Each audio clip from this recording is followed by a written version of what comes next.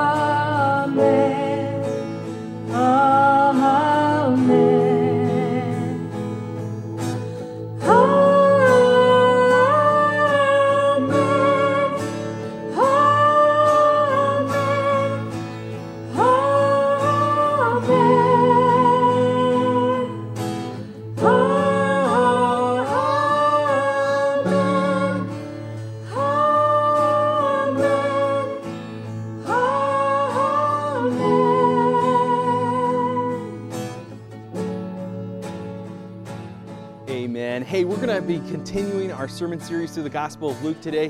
So wherever you're following along, whether it be in a paper version of a Bible or the YouVersion Bible app, we really encourage you to follow along today. It's going to be Luke chapter 4, starting in verse 13. And now we are finally getting the first glimpse of Jesus' public ministry. So open up in your Bibles wherever you're following along in Luke chapter 4, starting in verse 13. If you are following along in the YouVersion Bible app, As always, we really encourage you to click that More tab, then Events, and follow us along at Hillside Missionary Church. You can find the link if you need that in the description of wherever you're finding this. You can also find a link to our online bulletin, and that's going to give you a lot of resources. Both those things are the exact same thing. They're going to have the exact same things in them, including the reflection questions, which again, we're really trying to make these videos, or if it's a podcast you're listening to right now, the podcast, a little bit more participatory. We're trying to get you to interact with these things a little bit more to help you to grow in your faith. So those reflection questions are a great resource for you here as we dive into God's Word. Follow along with me, if you will. Again, this is right at the beginning of Jesus' public ministry. Last week we took a look at as he was preparing for this, as he went out into the desert for 40 days, was tempted by the devil, fasted for those 40 days, and now he's finally ready to start his public ministry right here in verse 13. This is what it says. Jesus returned in the power of the Spirit to Galilee, and a report about him went out through all of the surrounding country. And he taught in their synagogues, being glorified by all. He came to Nazareth, where he had been brought up. And as was his custom, he went to the synagogue on the Sabbath day, and he stood up to read. And the scroll of the prophet Isaiah was given to him. He unrolled the scroll and found the place where it was written, "The Spirit of the Lord is upon me, because he has anointed me to proclaim the good news to the poor. He sent me to proclaim liberty to the captives and recovering the sight to the blind, to set liberty those who are oppressed, to proclaim the year of the Lord's favor." He rolled up the scroll, gave it back to the attendant, and sat down. And the eyes of all in the synagogue were fixed on him. And he began to say to them, "Today this scripture has been fulfilled in your hearing." And all spoke well of him and marveled at the gracious words that were coming from his mouth. They said, "Is this not Joseph's son?" I want to pause there real quickly, and we'll read through the rest of the passage here in just a moment, but I want to pause here real quickly because this is kind of a strange one. Now, when we're reading through the Bible, you might come to this story and you might say, okay, yeah, this seems familiar. This is Jesus. He's teaching at the synagogue here. I think it's really important to note that that was his custom, that Jesus was a regular attender of the synagogue. What would typically happen is they would gather, they would pray together, and they would read God's Word. It's similar essentially to what we do today, that we gather together, we pray, we praise God through songs, and then we read God's Word and we talk about it. Back in the synagogue day, what would typically happen is that a regular attender would come, he would read what was already picked out for him from the scroll, and then he would expound on that passage of Scripture, teaching it to all the people there. That's Jesus right now. And as the custom was, everyone would stand for the Scripture reading, then everyone would sit down, including the teacher. So the teacher would literally pull up a stool or a chair, and as everyone else would sit down, he would sit down as well, and he would begin teaching the Scripture. Now, Jesus does this, but before we get into what he taught, I think it's really important that we know the end of the story. Now, this is verse 22. Take a look in verse 28 with me. We're going to skip over 5 verses, and then we're going to come back to them. Here's the end of this story. It says, "When they had heard these things, all in the synagogue were filled with wrath. They rose up and drove him out of the town and brought him to the brow of the hill on which their town was built, so that they could throw him down the cliff. But passing through their midst, he went away." All right, I want to ask you a question. We skipped over 5 verses. We skipped over all of what Jesus taught. What on earth could he have taught that went from people being in awe of him? They were astonished with what he was saying. They were like, "Whoa, isn't that like Mary and Joe's son? Like, this is crazy. Like, maybe he's the Messiah. That's crazy." What on earth could he say in 5 verses that would cause people to get so angry with him that they're literally ready to kill him? Well, let's read it together. Starting in verse 23. He said to him, "Doubtless you will quote to me this proverb, 'Physician, heal yourself. What we've heard you did at Capernaum, do here in our hometown as well.' And he said to him, 'Truly I say to you, no prophet is acceptable in his hometown. But in truth, I tell you, there were many widows in Israel in the days of Elijah, when the heavens were shut up for 3 years and 6 months, and a great famine came over all the land. And Elijah was sent to none of them, but only to Zarephath in the land of Sidon, to a woman who was a widow. And there were many lepers in Israel in the time of the prophet Elisha. None of them was cleansed, but only Naaman the Syrian. And this is when they say, all right, we're ready to kill you. Now, if you're kind of scratching your head at this point and you're saying, okay, Jesus talked about 2 Old Testament stories. He didn't even read them. He just kind of pulled them out of thin air, right? This is kind of strange. If you're saying, I don't get why people were so upset that here in verse 28, they're literally ready to kill him. Well, we're going to talk about that. We're going to talk about what that means for our lives as well. And I got to be honest with you. Many times when I read this story, it's so easy to pass over, but just studying it and praying about this passage and asking God to just tell me what He would like for me to present to you today, I got to say, many times we fall into the same category as these people did, that we're ready to just throw this all out and be done with Jesus. We're going to talk about that, what that means for our lives here in just a moment. But before we do, because this is a little bit more of a difficult passage to read for many of us when we really start to unpack it, let's go before the Lord. Let's ask Him to soften our heart to what He has for us today and truly mean it. Just say, God, would you really impact me today? Would you really help me to grow in my relationship with you? Pray with me if you will. Jesus, we thank you so much for your word, for your story here, for what you did here in this synagogue. And God, as we start to unpack this, we start to talk about what this means for our lives, would you just help us? Help us to apply this. Help us to not just be people who show up to church or watch church online or listen, God, and have it not impact our lives. God, we truly want to be people who glorify you with everything that we've got, who are continually growing in our faith. Jesus, help us to do that. Help us to soften our hearts to whatever it is that you have. And God, give us the wisdom and the courage and the strength to be faithful with whatever it is that you're giving to us today. And it's in your precious, life-saving name we pray. Amen. Hey, I want to ask you a question as we dive back into this passage. What has your prayer life looked like recently? Now, you may say, okay, the frequency or different things like that, but I'm a little bit more concerned with content at this point. What has the content of your prayer life looked like? In other words, what dominates it, right? Because we all have these little prayers, you might pray before a meal. Hopefully that's not the only thing dominating your prayer life, but what are those things that you find yourself continually and constantly putting before God and asking of Him? What are those things? What are those things that, if you had to define your prayer life and say your most common prayer, what would it be? What is that most common prayer? Lifeway Research did a study on this. I think it's fascinating. Sorry if the font's a little small here for you to see, but Lifeway Research did a study here. The top 2 were for people who mistreated you or for your enemies. Now, I think that should come to no surprise, right? People are obviously concerned with this. If they're being mistreated, if they think that someone is their enemy, of course they're going to pray for them. And that could come off as, really a good prayer, right? I think, though, many times those prayers are pretty self-centered, and here's why. Look at number 2 and number 3. Number 3 and 4. Number 3, to win the lottery. Okay, 21%, and 20% for success in something with which you had put little to almost no effort into, right? I mean, okay, so that's obviously self-centered. My guess is that slots 1 and 2 are also pretty self-centered things. Look what comes after that. Your favorite sports team to win a game, to find a good parking space, that you wouldn't get caught speeding, right? I mean, these are all pretty self-centered things that people have reported praying for.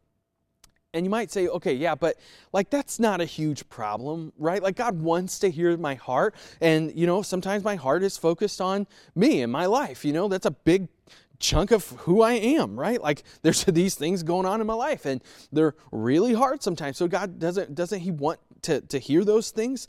I would say absolutely. But I would also balance it out by saying this. Your prayer life reflects how you think about God.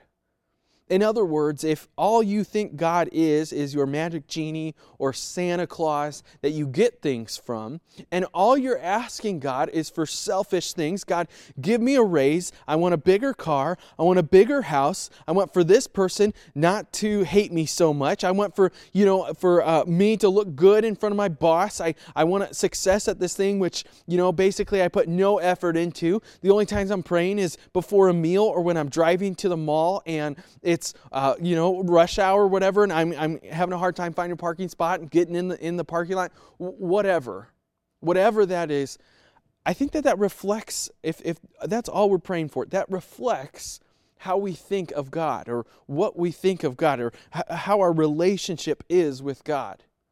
I think about adult children, if they only go to their parents when they need money or a babysitter or different things like that, doesn't that reflect something in that relationship? I think our prayer reflects our relationship with the Lord. That what we pray for reflects what we think about God. Here in this passage in chapter 4, the people want something from Jesus. They want something, as he quotes from Isaiah chapter 61. And again, more than likely, the attendant would have handed this already picked out, and he's just reading from Isaiah 61, which obviously portrays the Messiah, Jesus himself. And then he just cuts people off. I already know what you're going to say. Doubtless, physician, heal yourself, right? Those things you did in Capernaum, we want you to do those things here. So what is Jesus talking about? Because isn't this like just the beginning of his public ministry?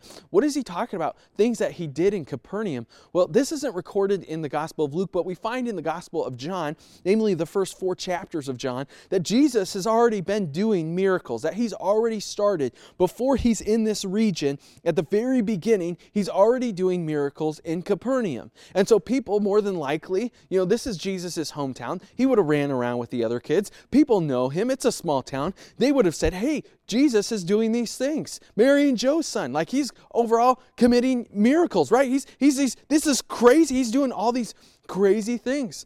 And then Jesus opens the scroll and says from Isaiah 61, basically that he is the Messiah. And so people are like, yeah, bring it on, Jesus. This is awesome. The Messiah is coming from my hometown. I got it made. This is going to be awesome. This is going to be sweet. All our problems are solved, right? Like Rome, they've been all up in our grill, and you know what? We got the Messiah. So you know what? We're set free, and this is just great, right? And Jesus, he stops them in their tracks. See, he doesn't even let them say it. He goes, surely I know you're going to say this. Don't even start it.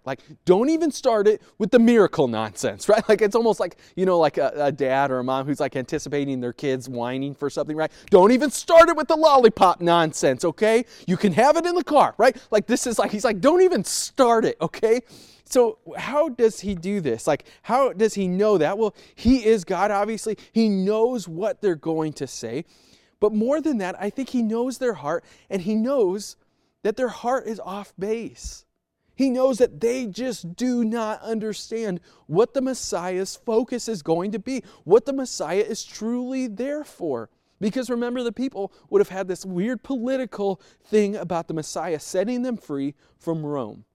This is nothing that they got from the Old Testament. This is something that they read into the Old Testament, and it was their own opinion of this, but it wasn't something directly from Scripture, and it was something that they wanted to see. And so Jesus, right out the get-go, he just stops them. And it's evident to us as readers that if we read this closely, we see, man, they just didn't get it. These people just did not understand what Jesus was there to do. They did not understand what the Messiah's job was. And so many times we don't understand Jesus. We misinterpret what Jesus does. We make it all about us, just like they did, and it's just not good. You ever just meet a Christian and, you're just I don't know, it just doesn't seem like you get it. It just doesn't seem like it's affecting your life. It just doesn't seem like you truly understand what's going on here. What Jesus it can do for you to transform your life. So how does Jesus turn their upside down of the Messiah, or turn their understanding of the Messiah completely upside down? Well, He does that by referencing three passages of Scripture. The first one, namely, obviously, this is the one he quotes directly from, and he is reading from the scroll, Isaiah chapter 61, that says, "The Spirit of the Lord is upon me, because He has anointed me to proclaim the good news to the poor. He has sent me to proclaim the liberty to the captives, and recovering the sight of the blind, to set at liberty those who are oppressed, to proclaim the year of the Lord's favor." Now, this doesn't necessarily get them upset, right? They don't start getting upset until it seems like Jesus starts talking in verses 22 and 23, right? And so it seems like they're okay here. After this, they go, "Oh man, this is Mary and Joe's son," right? Like, man, this is crazy. This is incredible. He's like the Messiah, right? I think the reason that they aren't mad with him yet is because they're misunderstanding what he's saying here. You see, I think they're reading into this passage and saying, man, He's here to proclaim liberty to the captives. We're captives under Rome, right? Like Israel, right? Like Israel's a captive to Rome. Liberty to those who are oppressed. We're oppressed by Rome, right? We get liberty. This is going to be awesome. And then Jesus clarifies what he means by referencing two Old Testament stories. This is where people really start to get mad with him. This is the first story that he referenced. He references this in verse 26 when he says, "Elijah was sent to none of them, only to Zarephath in the land of Sidon, to a woman who was a widow." Now he says there's lots of widows in Israel, but Elijah was only sent to one. What is he talking about? Well, it's kind of this weird story in 1 Kings 17. I'm not going to get too far into, but let me just real quickly talk about that story because it's really important to understand what Jesus is saying here. In 1 Kings chapter 17, the prophet Elijah is combating Israel, and Israel's just way off base. They are praising false gods, and so he's forced out of Israel into this place, Zarephath, in the land of Sidon, and he's walking along, and there's this widow there picking up sticks, and presumably to go make a fire and make her dinner. And so what Elijah does is he says, "Hey, allow me to stay with you and eat dinner with you. I've just been kicked out of Israel. I need a place to stay. I need some dinner. Would you help me?" And the widow, she's like, "Oh, yeah, right. Like, man, we're at the end of our wits here. It's a famine. It was in the middle of a famine here. It's a famine. There's no food here. In fact, basically the only food we have is going to feed me and my son for tonight, and then we're going to starve to death. This is going to be our last meal." And Elijah asks her and says, "Hey, why don't you just go in and make it? And you know what? God is going to stretch that food out, and He's going to allow you to continue eating off of that food." And she goes, "Okay, I'll give it a shot. I'll give it a try. Let's do this." She responds out of faith, in other words, and so she's saved because of it. She doesn't die through this famine because she responded to Elijah, the Lord's prophet, out of faith. Now, the reason people would have been so upset with this is because women in the Old Testament, they're pretty low on the totem pole. Widows especially, they had no one to care for them, and let alone, she is not an Israelite. She is a Gentile.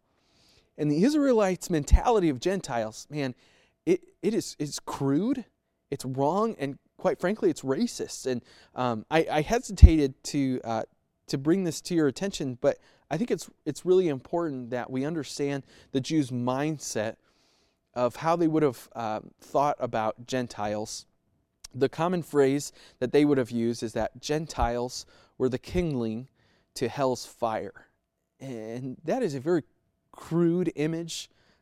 It's wrong, it's racist, but it's what the Jewish people would have thought about the Gentiles. So for Jesus to say that God sent His prophet to save basically the lowliest of all people, this would have been basically to them blasphemous, right? They would have been just furious, and it's obvious that they were on the reaction here starting in verse 28. But this isn't the only Old Testament reference that Jesus brings up. He also brings up this next one here in verse 27. He says, "There were many lepers in Israel in the time of the prophet Elisha, and none of them was cleansed, only Naaman the Syrian." Now, this guy, we thought that the first lady was the lowliest, the Gentile widow. We thought that she was like the lowliest. This Naaman character, whoa, I think, it is probably the lowliest character that you could possibly think of.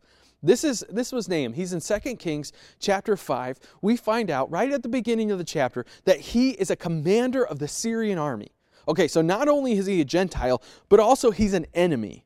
And he's commanding the enemy army against Israel. Okay, so that's bad, right? Like, that's already bad. Let's just scoop the final scoop of badness onto Nahum, of the Jewish mindset at least.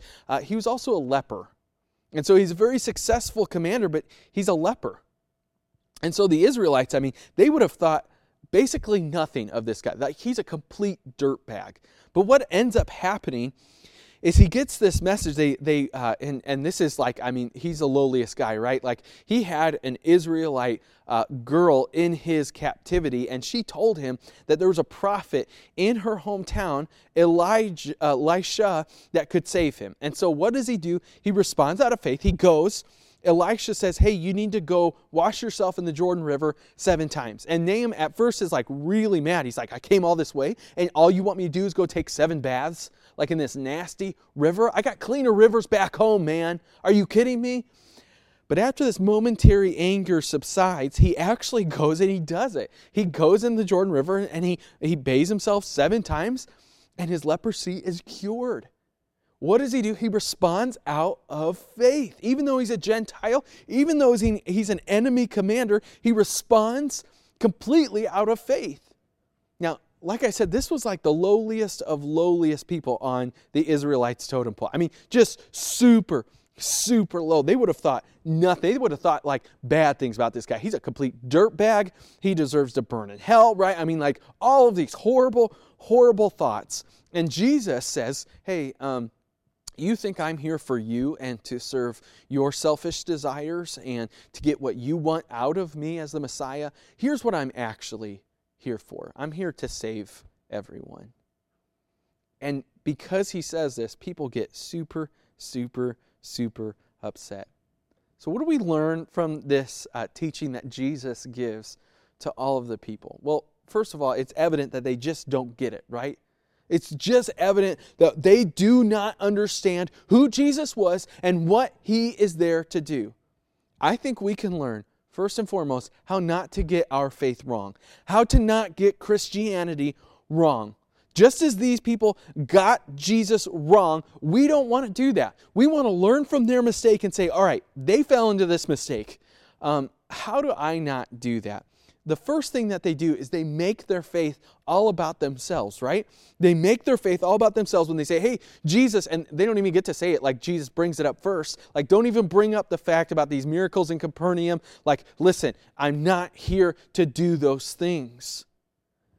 All they wanted to do was to make their faith about themselves, to make having Jesus around them about them. Me. And listen, guys, we can say that we don't fall into this camp, but so many times we fall into this camp where we make everything about us. How many times have you heard someone say, I was going to this church and, the music wasn't just quite, how I like it. I don't really like that kind of music, or the pastor's preaching style. It was solid biblical stuff, but, it's not really my thing. Or, the kids' ministry thing. I don't know, my kids like they like the church that's a little bit more fun, right? Like, we hear these things and it's all about me, right? And it causes us to have conflicts with people at church because we argue about stupid things like the color of walls or pews or chairs or all of these preferences like the style of music or the order of our services, all of these things, right? And it causes us to have conflict. And we not only have conflict with other people at church, we have conflict with our spouse, right? You're not doing the things that I want you to do. Me, right? You need to change. My boss, he needs to change. My coworkers, they need to change. My neighbors, they need to change, right? It's all about me, what I want to see. I think that's why we have such a big problem with politics right now, right? We can't look at, okay, what's going to be best for everyone? We look at, well, what's going to be best for me? What is going to be best for me? And I'm going to get really, really mad if you think that that's going to be best for me because that's nonsense. The other side of politics, that's nonsense, right? And it causes us to look at God's Word and take it out of context even. When we make our faith all about ourselves, we look at God's Word and we go, oh, look at that one verse completely taken out of context. That's what I'm going to hold on to and forget about the rest, right? And it's just ridiculous. And it causes us just not to get who Jesus is. It causes us to get Christianity wrong, to not understand why Jesus has come. I like the way that Philippians chapter 2 puts it, do nothing from selfish ambition or conceit, but in humility count others more significant than yourselves. We cannot make our faith all about us, all about me. And if we do, honestly, I think we really miss out on the life that God has for us. We miss out on the glorious calling, the glorious purpose that He has given to us to reach out to people, to tell them about His love and to tell them how to have a relationship with Jesus, right? I mean, we miss out on this. We miss out on jobs when we say, man, I know that, that job that I know God, He's pushing me towards that. I feel Him leading me towards that. But you know what? It just doesn't pay quite enough for me. So, I can't do it. I got to do what's best for my family, right? Like we make it, and ultimately it's just about us, right? Yeah, you probably would make less money. But here's what I guarantee you, that if you follow God's calling in your life, if you follow God's leading in your life, you will live a more satisfied life because of it. It's not going to be as easy, sure. It's not going to be maybe the way that you want it to be, but it's going to be the way that God designed you to live your life. Don't miss out on the life that God has for you because you're constantly focused on yourself. I want to ask you a question again then. What's your prayer life look like? What does your prayer life look like? Is it all about you? And again, those prayers aren't bad, but what our prayer life is reflects how we think about God. It reflects our relationship with Him. Don't get Christianity wrong. Don't make it about you and miss out on the life that God has for you. Here's the second thing that I think that this story of Jesus in the synagogue teaches us, and it's that we need to realize that Jesus came to offer salvation to all. If you're watching online, sorry, my PowerPoint's the spacing's a little off there. But we need to realize that Jesus came to offer salvation to everyone. Now, he says that he gives these couple of extreme examples of these Gentiles who the Jewish people would have looked at and would have said, man, you're worthless. Like, you're trash, you're garbage, you're kindling for hell's fire, right? Like, this is bad, their mentality of this, and we can often say, oh yeah, I know that Jesus, He offers salvation to all. He died for every single person, and now all anyone has to do is freely accept Jesus' sacrifice. Anybody could do that. We can acknowledge that up here in our heads, but what would it look like to acknowledge that in our hearts? Now, what would it look like to look at someone who is completely politically different from you? Completely on the other side of the aisle, right? If you're Donald Trump, they're Joe Biden, right? Like completely on the other side of the aisle, and say, Jesus died for you just as much as He died for me. How would your life look differently if you truly understood that Jesus not only died for people like you and are similar than you, but that Jesus died for everyone, to offer salvation to everyone. In other words, He died just as much for you as He died for that person who you can't stand. That person who maybe you think doesn't deserve salvation. There's a lot of times where we can look at people who maybe are criminals, who are violent offenders, sexual offenders, racists, criminals. I mean, we can look at these people and we go, man, like, oh man, that's a hard person to deal with. Like, I'm kind of glad that they're in jail or things like that. But it's pretty difficult to say, man, Jesus died as much for you as He died for me. That's difficult to really grasp, but how would your life look differently if you truly understood that? Like, how would that change the conversations that you have with people? Maybe it would change the comments that you put on Facebook. Maybe it would change the type of conversations that you choose to get into. Maybe it would change the type of arguments that you have with family members if you realize, Jesus died just as much for my crazy uncle who is into conspiracies and all of the nonsense and, is just completely led astray. Jesus died just as much for him as he died for me. So, how does that change my conversation with him? Well, maybe it means that we don't argue about all of those things quite as much. And we focus more so on, are people saved? Are they growing in their relationship with Jesus? So many times we can get sidetracked by all of these crazy things that are happening. And I think the enemy loves that, right? The enemy just loves to pull us astray and say, oh, look at that crazy thing that's happening on the news right now, right? Oh, look at that crazy thing. And you better have an opinion on it, and you better fight people who have the opposite opinion on that because they're wrong, right? And you almost have this righteous anger about us, right? Yeah, they're wrong, and so I got to prove them right? And we lose track of the fact that, man, maybe God put me in their life, the people who I can't stand, maybe God put them in my life so that I can reach out to them and show them the gracious love that God showed to me. And that's hard. There's going to be people who wrong us. There's going to be people who are complete jerks to us, who do horrible things to us.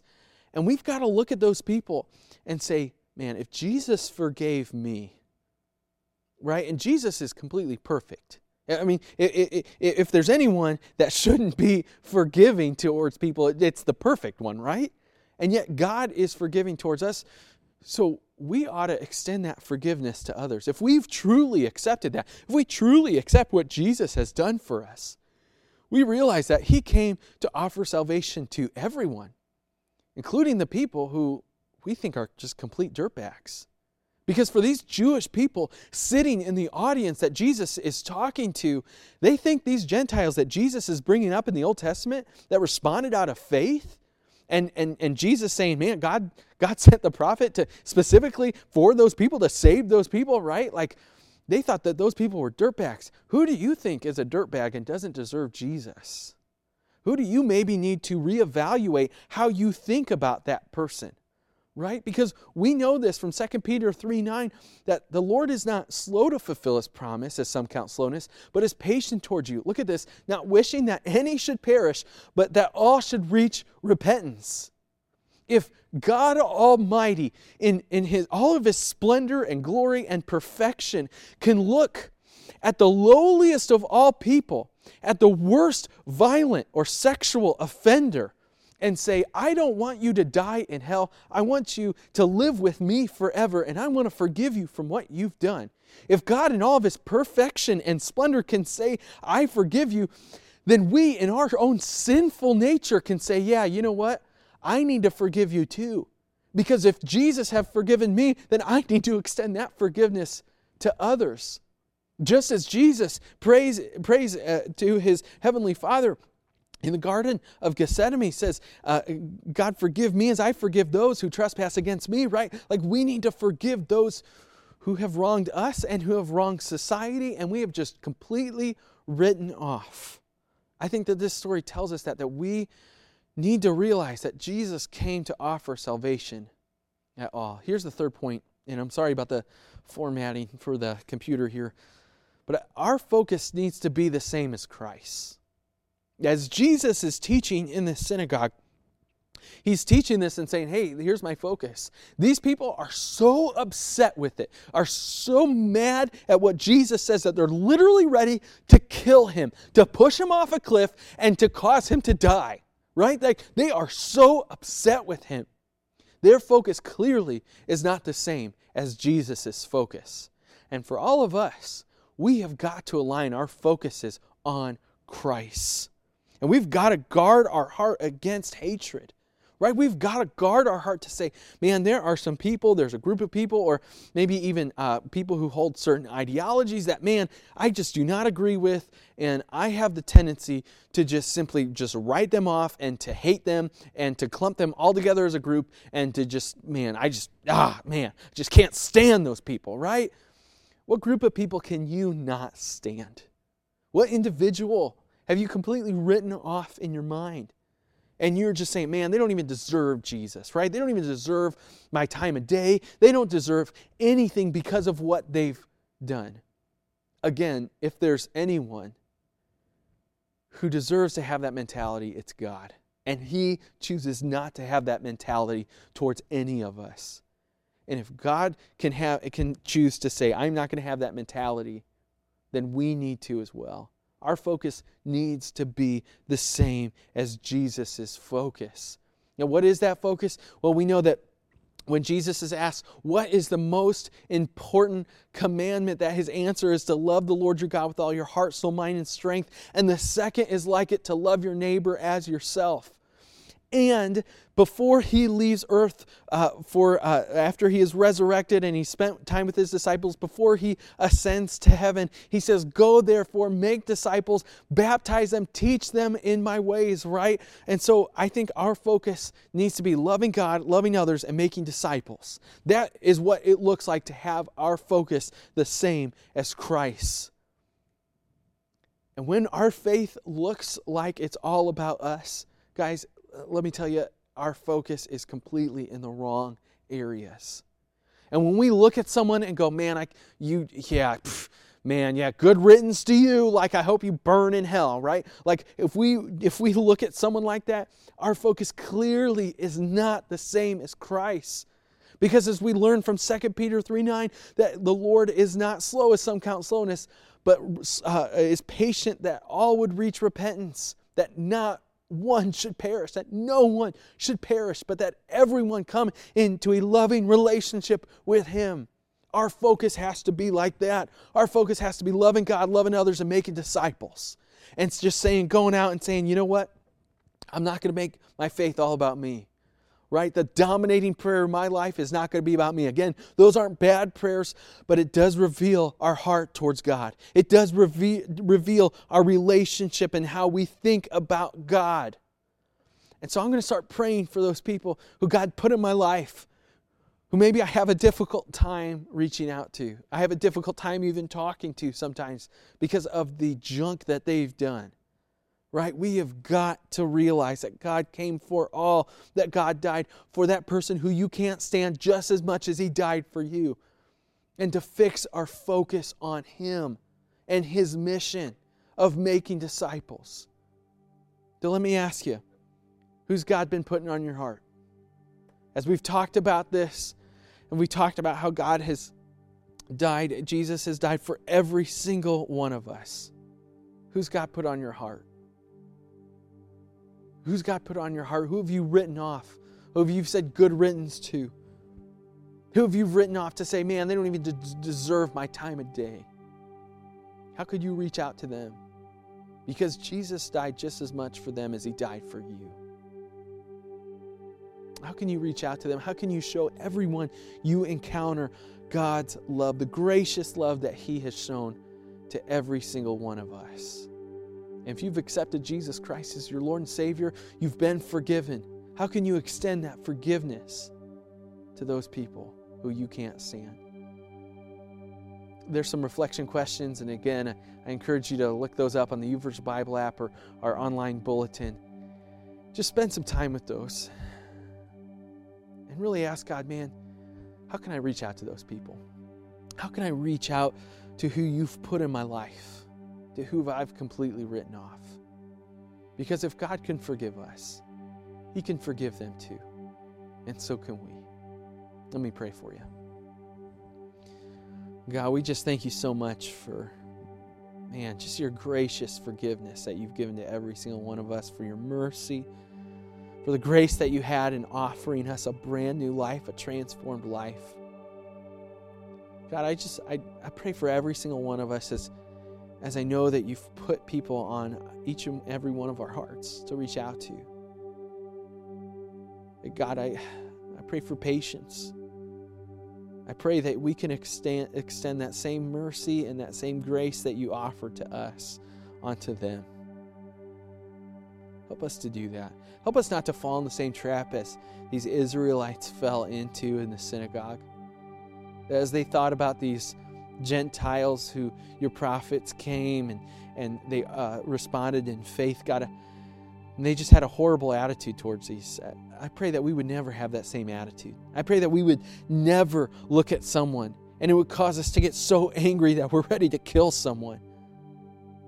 God, would you help us? Give us patience, give us grace, give us mercy when we mess up. Help us to extend that same grace and mercy to every single person around us, especially those who we really have a hard time with. God, I just pray that we would be open to your leading. As you lead us to reach out to people, we would be open to that. That you would soften our hearts. Many of our hearts have become hardened towards certain people, God. I pray that you would soften those hearts. I pray that you'd soften our hearts. Soften the hearts of the people who we're to reach out to. Prepare them for your word. Give us divine opportunity to reach out to them, to have conversations, and give us the words to say when we do. And Jesus, ultimately help us to love others just as much as you've loved each and every one of us. It's in Jesus' name we pray. Amen. In Christ alone, my hope is found. He is my light, my strength, my song. This cornerstone, this solid ground, firm through the fiercest drought and storm. What heights of love, what depths of peace, when fears are stilled, when striving cease. My comforter, my all in all, here in the love of Christ I stand.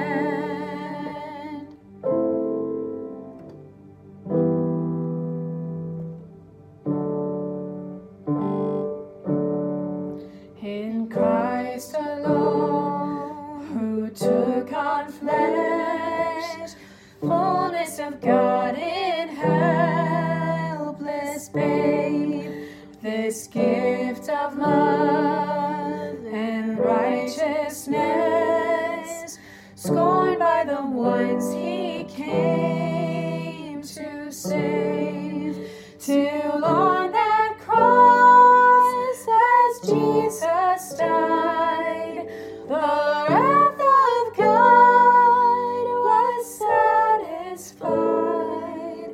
For every sin on him was laid, here in the death of Christ I live.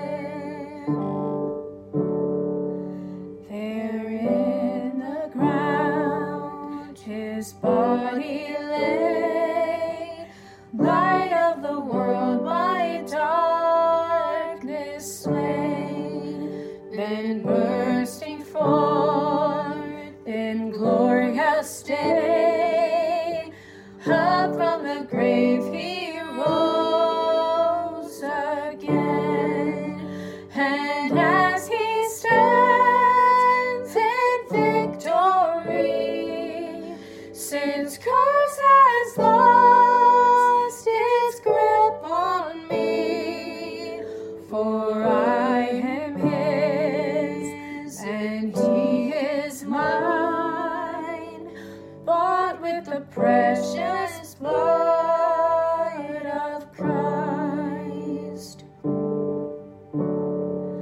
No guilt in life, no fear in death. This is the power of Christ in me. From life's first cry to final breath, Jesus commands my destiny. No power of hell, no scheme of man can ever pluck me from his hand, till he returns or calls me home.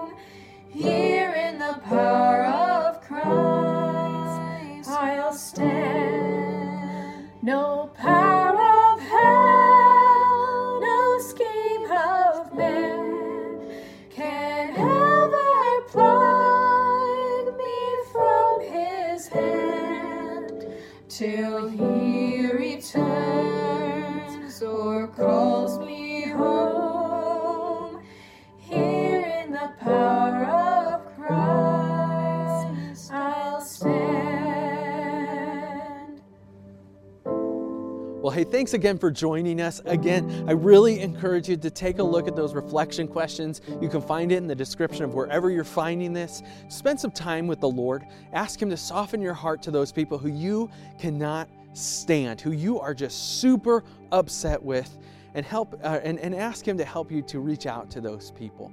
I know that's difficult. I know that could be really, really hard, but it's really important.